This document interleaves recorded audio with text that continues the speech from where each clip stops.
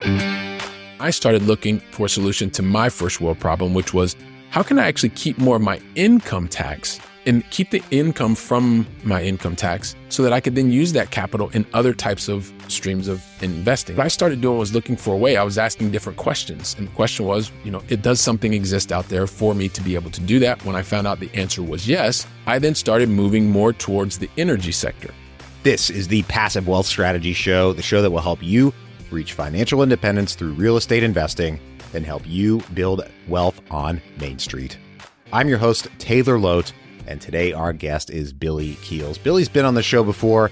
Today we're going through his story of becoming a financially independent and ultimately retired, former high-earning, busy professional. He has a fascinating personal and professional story. We're going through that today and how he grew up lower middle class to ultimately becoming a very wealthy, successful real estate investor who is American, but he's lived in Spain and Europe really over the last 20 years. Just has such a success story. Today we're going through how he got started as a real estate investor, had a few fumbles, built systems, scaled, and ultimately really escaped his corporate life through finding one final strategy, one last piece to put in place that helped him save on his taxes. And we're talking about really his progression and growth over time, building his network and ultimately building his brand. Such fascinating lessons. He's such a wealth of knowledge.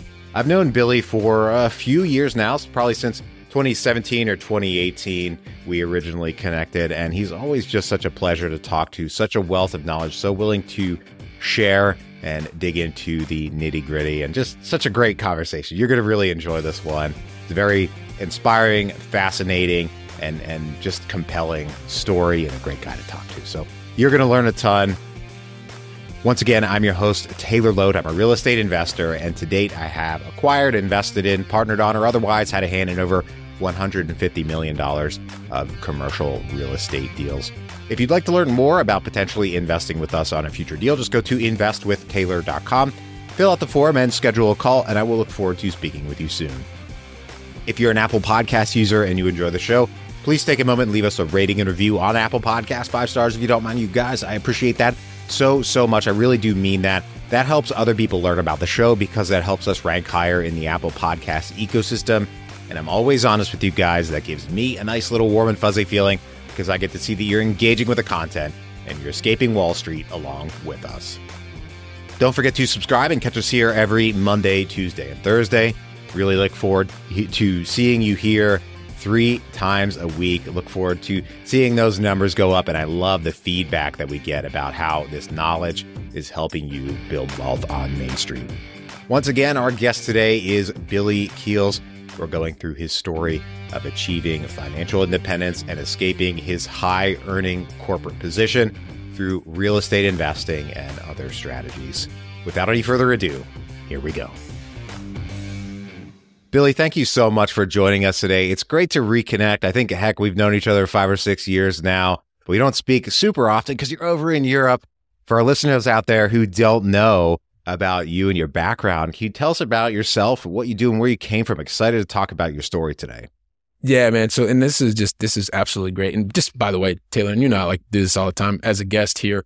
I just want to remind everybody, if you all have not taken just a couple seconds to leave Taylor an honest written review as well as a rating, take a second to do that because it's really, really helpful. It helps him to also attract guests that are going to give you more golden nuggets to help you move forward faster. So Taylor, I hope that's okay with me just saying that. I know I'm just a new guest here and just all that kind of jazz. So we'll kind of go from there. But yeah, so I'm still this guy from Columbus, Ohio, middle-class kid, lower middle-class kid, lived in a couple different states in the U.S. I have 2 degrees from a college in the southwest of Ohio, and was afforded an option after I was rejected 2 times for my dream job. I was rejected twice. It hurt a lot. And what I did was, rather than try to continue to bang my head against the wall, I decided to pivot and took a 1-year sabbatical because I was able to find an amazing role after I was rejected twice. And it allowed me the opportunity to work and travel throughout some 58 different countries, but by the time I was 26. And so after that, I'd seen so much of the world, took a 1-year sabbatical to Europe, was supposed to go to France and about wine, learn the French language and culture, and also learn how to salsa dance. I did those things, and I also wanted to stay. So Since then, I left Paris, moved to the south of France, got in the IT industry, where I ended up staying another 21 years.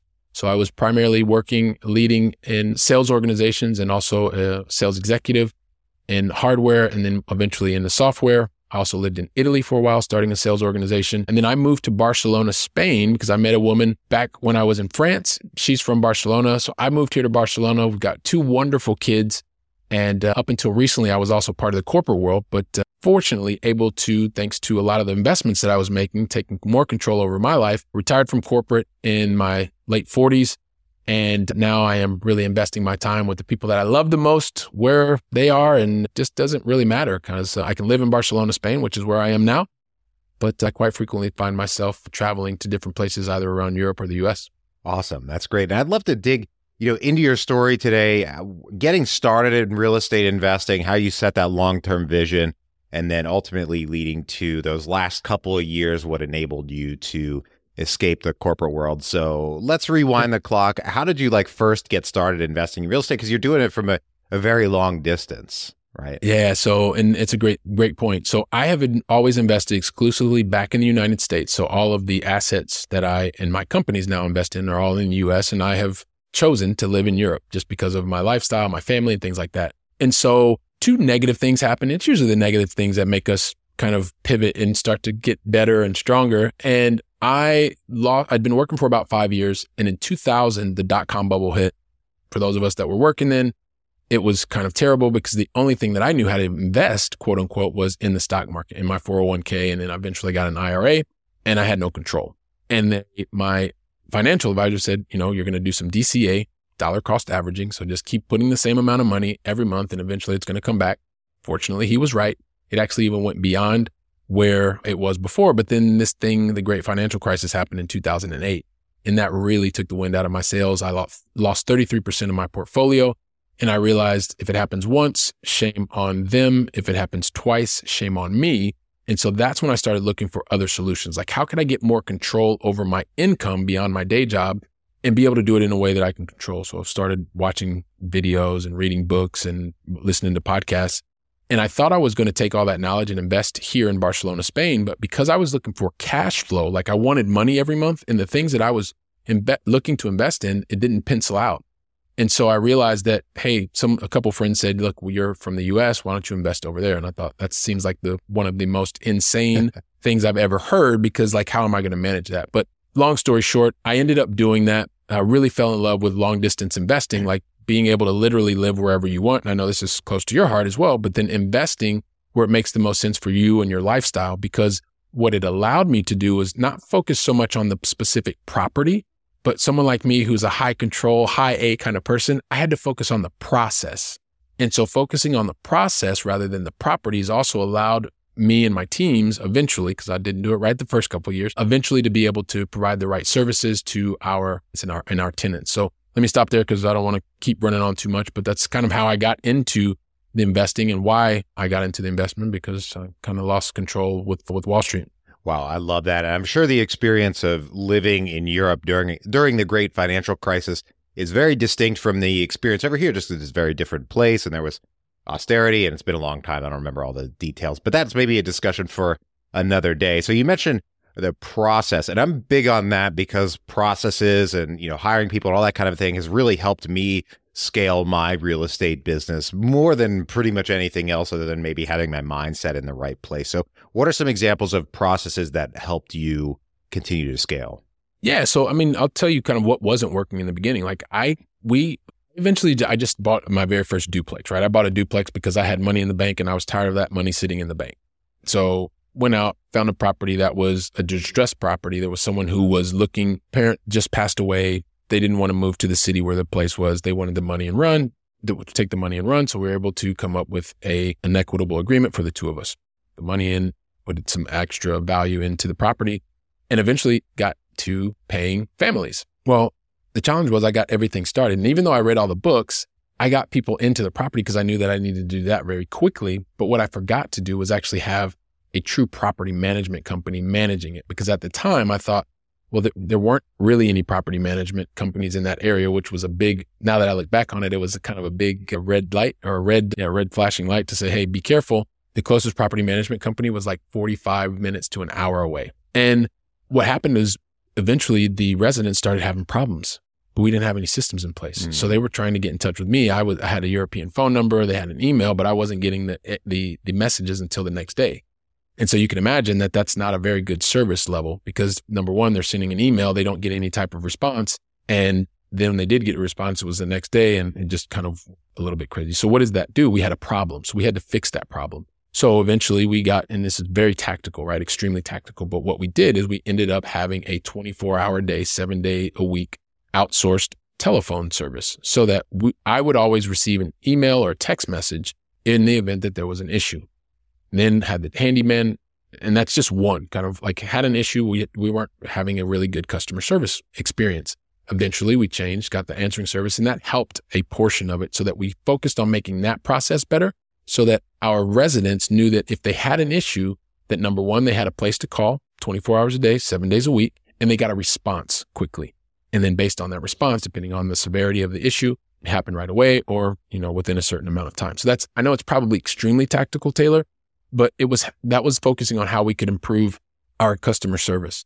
We also looked at things like how do we make sure that we also have the residents that we actually believe are going to also really want to stay in the property, that are going to pay the property, and also are going to keep the property maintained in the right kind of way. Because in the beginning, we had no process. And so once we eventually got that right, we saw that the properties started having less issues in terms of repairs and people were staying longer. And so that also helped. So 2 very tactical examples. 1, just improving customer service. 2, in terms of being able to attract the residents that we felt were going to be the right residents to actually appreciate the properties and also keep us in line in terms of what we should have been delivering as the owner of the property. So hopefully that wasn't too tactical, but sometimes I think we kind of got to get into the weeds to help people understand. Absolutely. No, great examples. And I love the specificity of that answer. So let's plow forward and get into how you scaled up. I'm thinking, if we're thinking about the time frame, what did things start to look like in the mid to late 20-teens as you're growing your real estate portfolio? That was around the time maybe we originally connected. You were at your vacation home in the Pyrenees, I think it was. I forget. Yeah. Great memory, man. So what did it look like at that time? You're really doing well, but maybe not quite ready to leave the corporate world. Yeah, I mean, at that point, so one of the things that I realized is because I started later than many people, because I was really bought into the corporate dream. Like I was one of those people. Now, just to kind of give you an idea, like the company that I worked for was in the enterprise application software space. There's a company called repview.com, and I was looking it up because they take a lot of information from employees. And back in 2019, 2020, right before I left, like the highest end wage earners, and I was traveling to Hawaii because I was a top achiever quite frequently. And according to RepView back in 2019, like the highest wage earners for our company were earning at the $1.2 million per year, right? I wasn't quite at the $1.2 million, but I wasn't really, really super far away. And the reason that I say that is because you get into this point where I was so bought into the corporate dream that I wasn't really focusing on investing in myself until I lost that 33% in the stock market. So I started really late. Like I was almost 40 years old before I started. So I knew that I had to kind of go a little bit faster than most people who got started much sooner. And so it was about how could I add additional small multifamilies to my portfolio, and then ended up buying a mobile home park as well. I got a mentor, learned how to actually go out and select a property. Don't just buy a property because it's next to your parents. Not a good way to do it. That's how I started doing it. Actually, you need to have a structure and look at the team and the location. What are you actually looking for? Are you looking for cash flow, appreciation? Are you looking for whatever? And so once I figured that out and bought the mobile home park, I got to a point where there was probably 35 doors that I owned 100%. Then I found out I was something called an accredited investor. And so this sounded really, really cool. And it was like, oh, hang on a second. I can give somebody else $200,000-$300,000. They will do all of the work and then I will get returns. That started happening. The returns weren't the same as me doing all the work, by the way. It was a different type of return, but I wasn't putting in my time. And so I invested into a number of larger multifamily buildings, the typical 200, 250. I got into a couple of hotel development projects where like 160, just short of 200 doors, and also got into ATM machines, invested in like 14, 15 of those, and also then got into the energy space and started investing in energy equipment. And each one of these vehicles, and because I look at these assets as different vehicles, had a specific role that were helping me to be able to move forward. So I think if you look at the total number of assets that we're working, it's probably just short of 600 or 700 assets in differing forms. But each one of these assets, some of them were great with monthly distributions on cash flow. Some were great with equity buildup over time. Some of them were going to be brand new and there was going to be low maintenance and high cash flow. And some of them were also going to help me with being able to keep my income tax, which was something that was really important to me. And as a student who was working along the way and studying along the way and networking and meeting new people, it was a matter of how do I take all of these different assets, these different vehicles, combine them to truly help get me to the goal. And that's what a lot of you are looking for, right? I know it's what I was looking for, to be able to leave corporate and be able to do it on my terms. Fortunately, I was able to do that in my late 40s. I didn't do it because of money. I did it because there were some things that were happening in my personal life. My dad got really ill, but then I realized, wow, I've got all these different assets that are working for me. I know what my expenses are every single month. And so it was time for me to leave corporate life. And I know I'm combining a bunch of different things, but hopefully gives you an idea of the assets, kind of where I started in my late 30s, almost 40 years old, and then worked really, really hard in my corporate job to be a great employee. And then also on my private life to make sure that I was able to retire in my late 40s. And I was able to do that or let me not say retire, but I was able to leave corporate on my terms in my late 40s and am now, completely the owner of my time and my destiny. Awesome. Well, reaching financial independence and quote unquote retiring early for a lot of people does not necessarily mean being retired and just kind of, Are you investing in real estate passively, but don't know what red flags to look for? Well, we've got the answer for you, a free 7-day video course on red flags in passive real estate investing that you can get right now by going to passiverealestatecourse.com. 7 days, 7 videos, 7 red flags in passive real estate investing. Check it out, passiverealestatecourse.com. Now back to the show. For lack of a better term, loafing around the rest of your life, for a lot of people, it just means finding a different thing to do that brings you some kind of meaning. And heck, maybe it makes some money, maybe it doesn't make money, depending on what your actual interests are. Cool. But I think the most fulfilled people who have reached financial independence continue to have some kind of work, quote unquote, but they just get to decide what it is that they want to do and still have a reason to get up early in the morning, that kind of a thing. So agreed.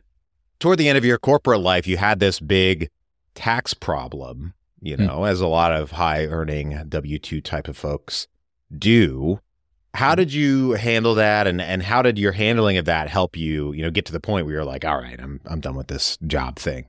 Yeah, and I know this is one of the things which is also I love about your approach, Taylor, is that you're always looking for what are the ways that you can solve new problems. And just also I'll put it out there, like I'm talking about a first world problem, because when you're talking about, I was looking to have more control over my life, because the financial part of my life, because I realized after 2 times that the stock market was not going to provide that to me. I had no control over Wall Street or if it was going to go up, down, sideways.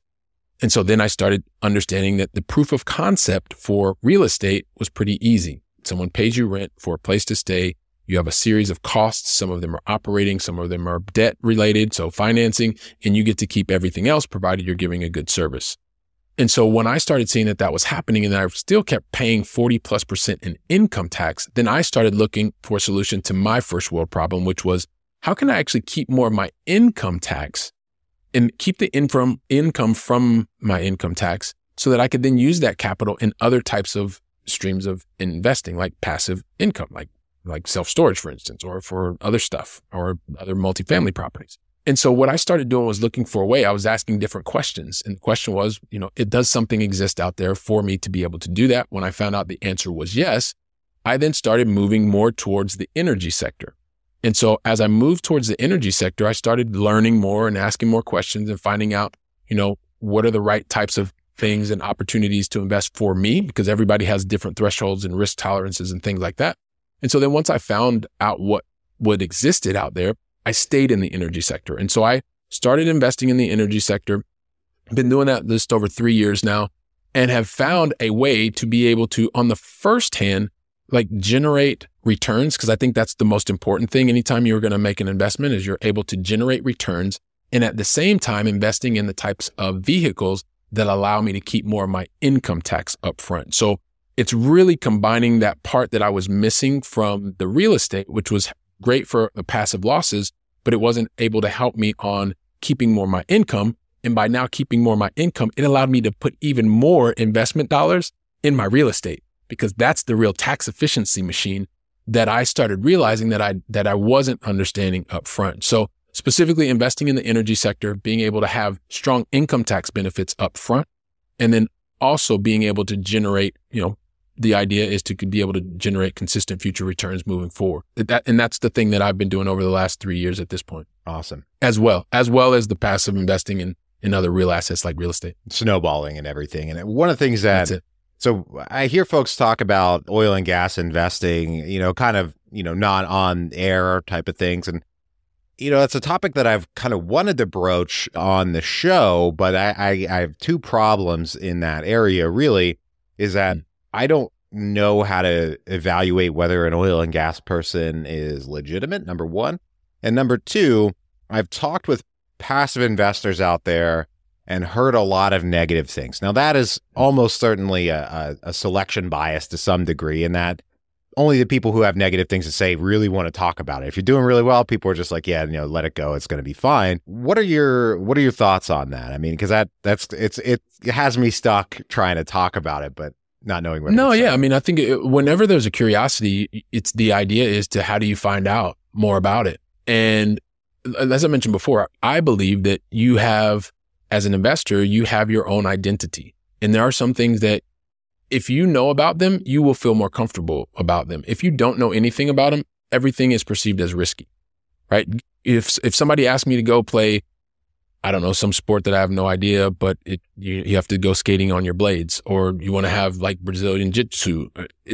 To me, it seems very, very risky, and I'm going to get my nose broken every time. But I guess if you probably have studied it, you've watched other people do it, you've been able to ask them the questions, you've gotten the responses that make you feel comfortable, well, then you may actually jump out there and kind of roll around. But because you have educated yourself, you've taken time, you've learned from other people.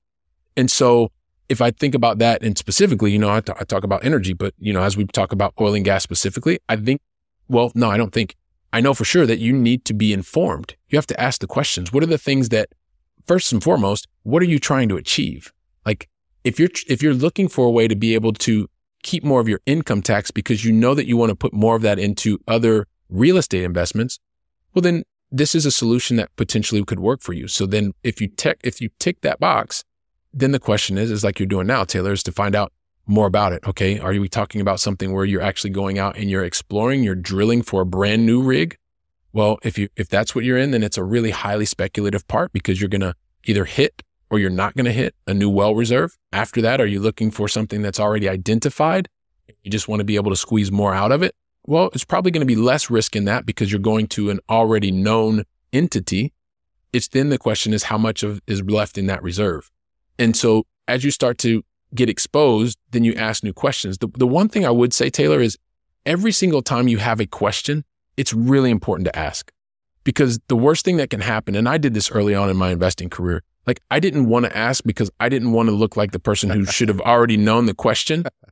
And I hurt myself, because here's the thing that happens. If you ask the question, one of two things is going to happen. Either the person that's in front of you is going to answer it, and they should answer it in a way that makes you feel comfortable, so that you can either go, yes, I'm comfortable with this. No, I'm not comfortable with this. Thank you very much. And if they're not able to do it, then that should be a really big red flag. And when I say that person can't answer you, I mean that person or someone on their team. And the reason I say that is I get really technical questions sometimes. I'm not a technical person, but I have people on my team that can get those answers. And then those answers have to come back, and I'm really, really going to just focus on this. They have to be answered in a way that makes you, as a potential investor or investor family members, as we like to call it, comfortable with the response, so that you can make an informed decision. Like that's your role. Your role is to help someone make an informed decision. Your role is not to get somebody to invest in your stuff. It's, all right, cool. You have this particular problem. And I've told people before, like they're looking at this, they don't even have the problem that this particular investment vehicle solves. And so I will tell you, I don't think this is probably the right investment vehicle for you, because your issue, the first world problem that you're trying to solve, is a different one, So hopefully that answers your question. I completely understand where you would have that, or you, and speaking on behalf of your audience, is, hey, I've got some interest in this, but I don't ask because it seems like, oil and gas can get a bad rap, and did it because that person didn't do the due diligence. They were like Billy when he was starting out in investing, and he had this really big question but didn't ask, and then found out later that because he didn't ask the question, he didn't get the answer he needed, or she needed, and things kind of blew up. Things kind of went south. So hopefully that's not too long-winded. No, not at all. Not at all. And I'm glad that you encourage listeners to ask questions about, no matter what it is, because that's the way I've learned things too. And I've learned so much about just real estate investing in general through hosting this podcast and asking basically whatever question I want. You gave us a couple of examples of types of projects that are in the oil and gas space, new drilling, and then also getting basically older wells and kind of revamping them. Is there anything else in the space that is being done? Oh man, there's so many different things. I mean, there's a lot of even innovation that's happening on the front end to be able to produce more oil and gas, right? I mean, you think about some of the things that we're doing. We're using just different technologies, helping the environment in terms of being able to capture and absorb CO2, right? Because that's a really big issue nowadays. We talk about the Paris Agreement, or over here they say the Paris Accord, and being able to reduce the levels of CO2 in the atmosphere. And so if you can use a technology like we're using on the front end, which is capturing carbon, CO2, being able to use that then in the production of additional oil and gas from already known reserves, like that's pretty phenomenal, because you're tying innovation into something that's been around for a really long time. And I know you mentioned, I'll probably get a chance to say it, but I mean, if there's someone who's an accredited investor and they're interested in just getting some information, like we've made a really simple, like document that you can download. You can go to firstgencp.com/pay-less-tax. And like I said, if you're an accredited investor and you have that first world problem, the same one that, some of our investor family members have, is trying to be able to keep more of your income so you can then create that lifestyle for yourself, because you have more vehicles, more assets working for you. firstgencp.com/pay-less-tax.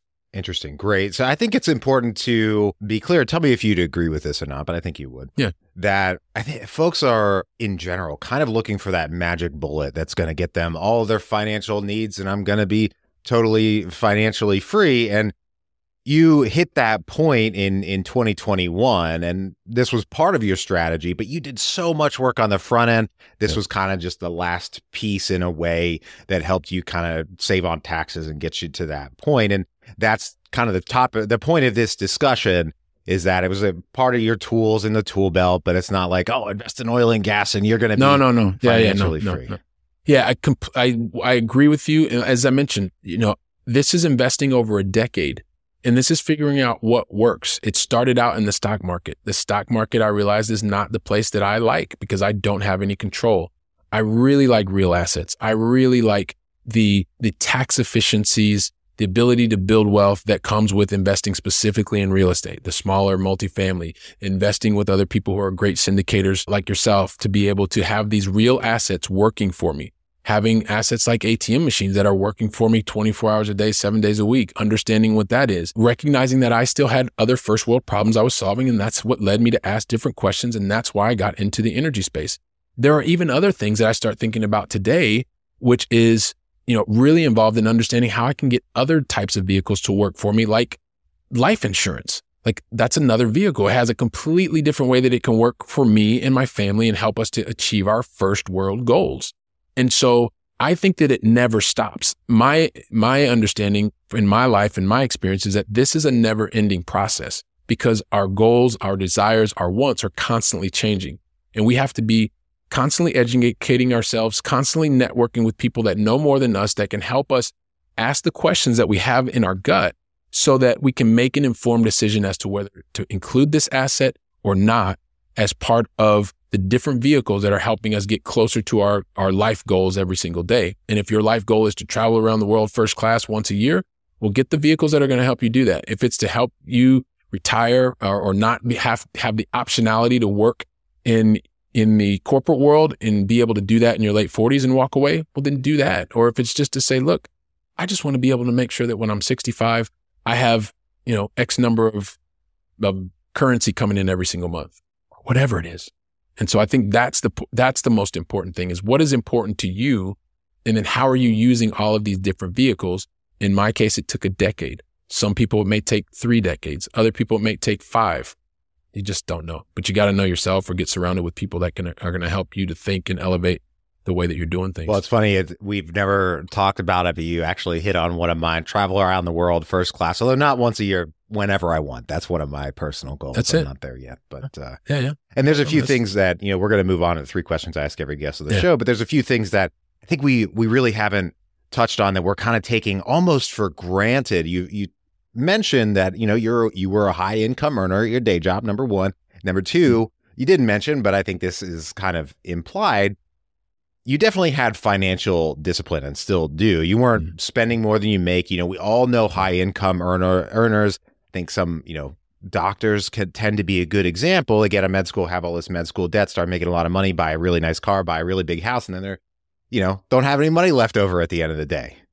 Yep. Yeah. No, it's a great point. So I grew up, like I mentioned, middle class, lower middle class. And so I watched my parents struggle, Taylor. Like they struggled financially. They had to make really difficult decisions at the end of the month. Like, are you going to pay this bill? Are you going to pay that bill? We always had food in the house, but sometimes dinner, like cereal was for dinner.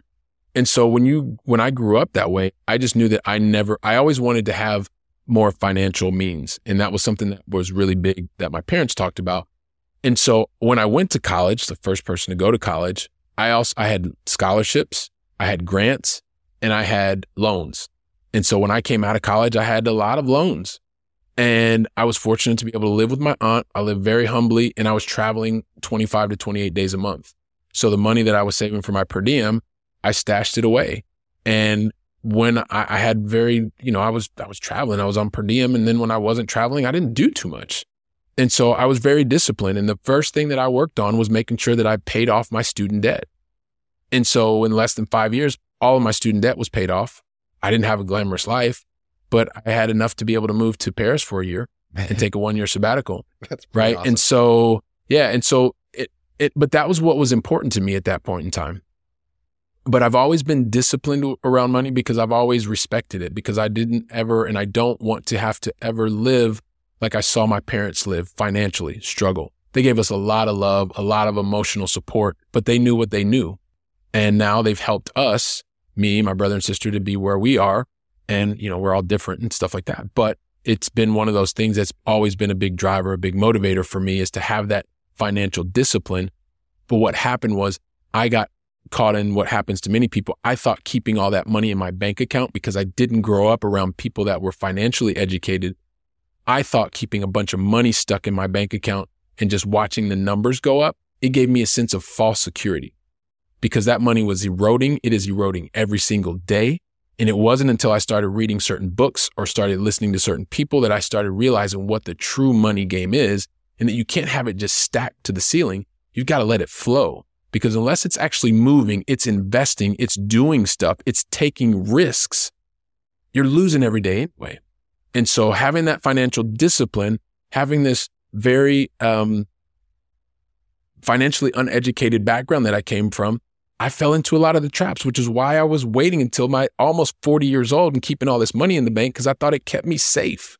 I thought that's what the whole game was about. And it wasn't until I started releasing that, then I realized, now I get it. Now I get it. I felt uncomfortable. I felt really like, oh my God, I'm going to lose my money. And I've lost money. Like, I remember one of my early days, I lost $25,000 because I forgot to read a home inspection report. It was clearly, I got comfortable. And it came back to bite me in the butt about a year and a half or a year and a quarter later. But that's okay. That's part of what's happening. You just mentioned it earlier. I mean, there are people that maybe they've invested in something that was a Ponzi scheme. Well, they're going to learn. They're not going to do it the same thing next time. But if you just keep your money in the bank account, almost guaranteeing that you're going to lose the game. Absolutely. Wow, man. Well, I always love having you on the show. We could talk forever. You're such an interesting guy, so much knowledge. But right now, we're going to take a quick break for our sponsor. The first step to growing your wealth is tracking your wealth, income, spending, and everything else about your finances. You can start tracking your wealth for free and get 6 free months of wealth advisory with Personal Capital by going to escapingwallstreet.com and using our link. Create your free account today and automate the way you track your money. Personal Capital is my preferred way to track my finances, and now we're making that available for listeners. Terms and conditions apply. See the Personal Capital website for details. Once again, to get the offer, go to escapingwallstreet.com and use our link. Back to the show. All right, Billy, I've got 3 questions I ask every guest on the show, but you've been on the show before and you've answered those questions. So I got 3 new ones for our returning guests. Oh, okay. Are you ready to go? I'm ready. All right. What is your favorite book? Number 1, what is your favorite book, whether fiction or nonfiction, business or personal enjoyment? Yeah, the one that so it's hard, which is my favorite, but the one that I usually like to talk about, especially in these kinds of things, is a book called The Creature from Jekyll Island by J. Edward Griffin, because it's the book that absolutely changed the way, like I was just talking about before, right? You think about keeping money and you're just stacking it. And I started realizing that there's a much larger game that is geopolitical in nature, and there's a lot more control or lack thereof in terms of the way that currency is produced. And that one really opened my eyes to what is so nicely called the banking cartel. And that's the thing, right? Really the birth of the Federal Reserve, 1913, talking about the people that took the train from the East Coast down to that small island in Georgia, because it's not Dr. Jekyll, Mr. Hyde. It is The Creature from Jekyll Island. And that's the one that it's a big book. It took me a while to read it. I actually got that plus the Audible, but it's the one that I say without a doubt that I like to recommend the most. Interesting. Great. I actually haven't read that yet, but I've heard of it so many times, so I'll have to actually sit down and read it. So we had your favorite book. Now we move on to question number 2. What is a tool, system, strategy, piece of technology, something in your business that is a keystone you just could not possibly live without? Yeah. So there's 2 things, and I know I don't like to do a lot of like brand recognition stuff, but being able to have video conferencing, right? Especially for someone like me who is long distance in nature, right? I live in Europe, residing in Europe, and having my business activities 100% back in the United States. It's really important to be able to get a face-to-face with someone. And I use different apps on my phone, you've got WhatsApp and stuff like that. But the one that I tend to use more than everything, especially when it's about generating and creating new relationships, is Zoom. I mean, that's the one that I kind of go to. I wouldn't, my business and we would not be able to live without. Great. Well, the good news is in a way that maybe it's not good news, but the world got so much more comfortable with video conferencing as a result of COVID itself not being good news, but we had to take a leap forward. So number 3, where are you excited to travel this year, 2023? So it's probably going to be, it's going to sound so weird, but like being able to travel to the United States. We do that quite frequently. However, it's just really looking forward to being able to do that in 2023, being able to get back, because this is just an extension of the lifestyle that I wanted to build with my family, which was to be able to have that freedom of choice to travel when we want, where we want, with whom we want. And one of the things I mentioned before, because of some of the things that happened with my dad's health, it's really important that I have the flexibility to be able to go with my family and travel to the U.S. And so U.S. travel is the thing that really looking forward to, primarily on the East Coast.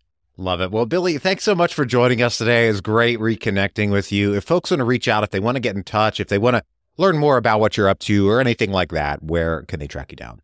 Yeah, sure, man. I think the best way, and we talked about it before, especially if you're someone who's an accredited investor and you're looking to get started with the education and be able to look at seeing if there's a new vehicle that may help you, you can go to firstgencp.com/paylesstax. Firstgencp.com/paylesstax is a great way to get to know more about us. As you know, because you were guest number 9. Guest number 9, man, you're super brave. The Going Long podcast, you can check us out, doing that twice a week. It's a great way to find out the things that we're talking about. And then also too, I love being able to connect with people on LinkedIn, as you know, Taylor. So I think I'm still the only Billy Keels in Barcelona, Spain. So check me out there. Check me out there as well. And just let me know you heard Taylor and I speaking here, and be great. And Taylor, listen, man, I really appreciate what it is that you're doing. It's fantastic. Love seeing the progress, and you're continuing to make massive impact, man. And I appreciate the opportunity to be here to share just a little bit of my story with you and your audience. Well, the pleasure is all mine. Thank you once again for joining us today. To everybody out there, thank you for tuning in. If you're enjoying the show, please leave us a rating and review on Apple Podcasts, like Billy mentioned a little bit earlier. That helps us out so much. That helps other people learn about the show, because that helps us rank higher in the Apple Podcast ecosystem. And I'm always honest with you guys. That gives me a nice little warm and fuzzy feeling, because I get to see that you're engaging with the content and you're building wealth on Main Street along with us. Don't forget to subscribe and catch us here every Monday, Tuesday, and Thursday. Right now, I hope you have a great rest of your day, and we'll talk to you on the next one. Bye-bye.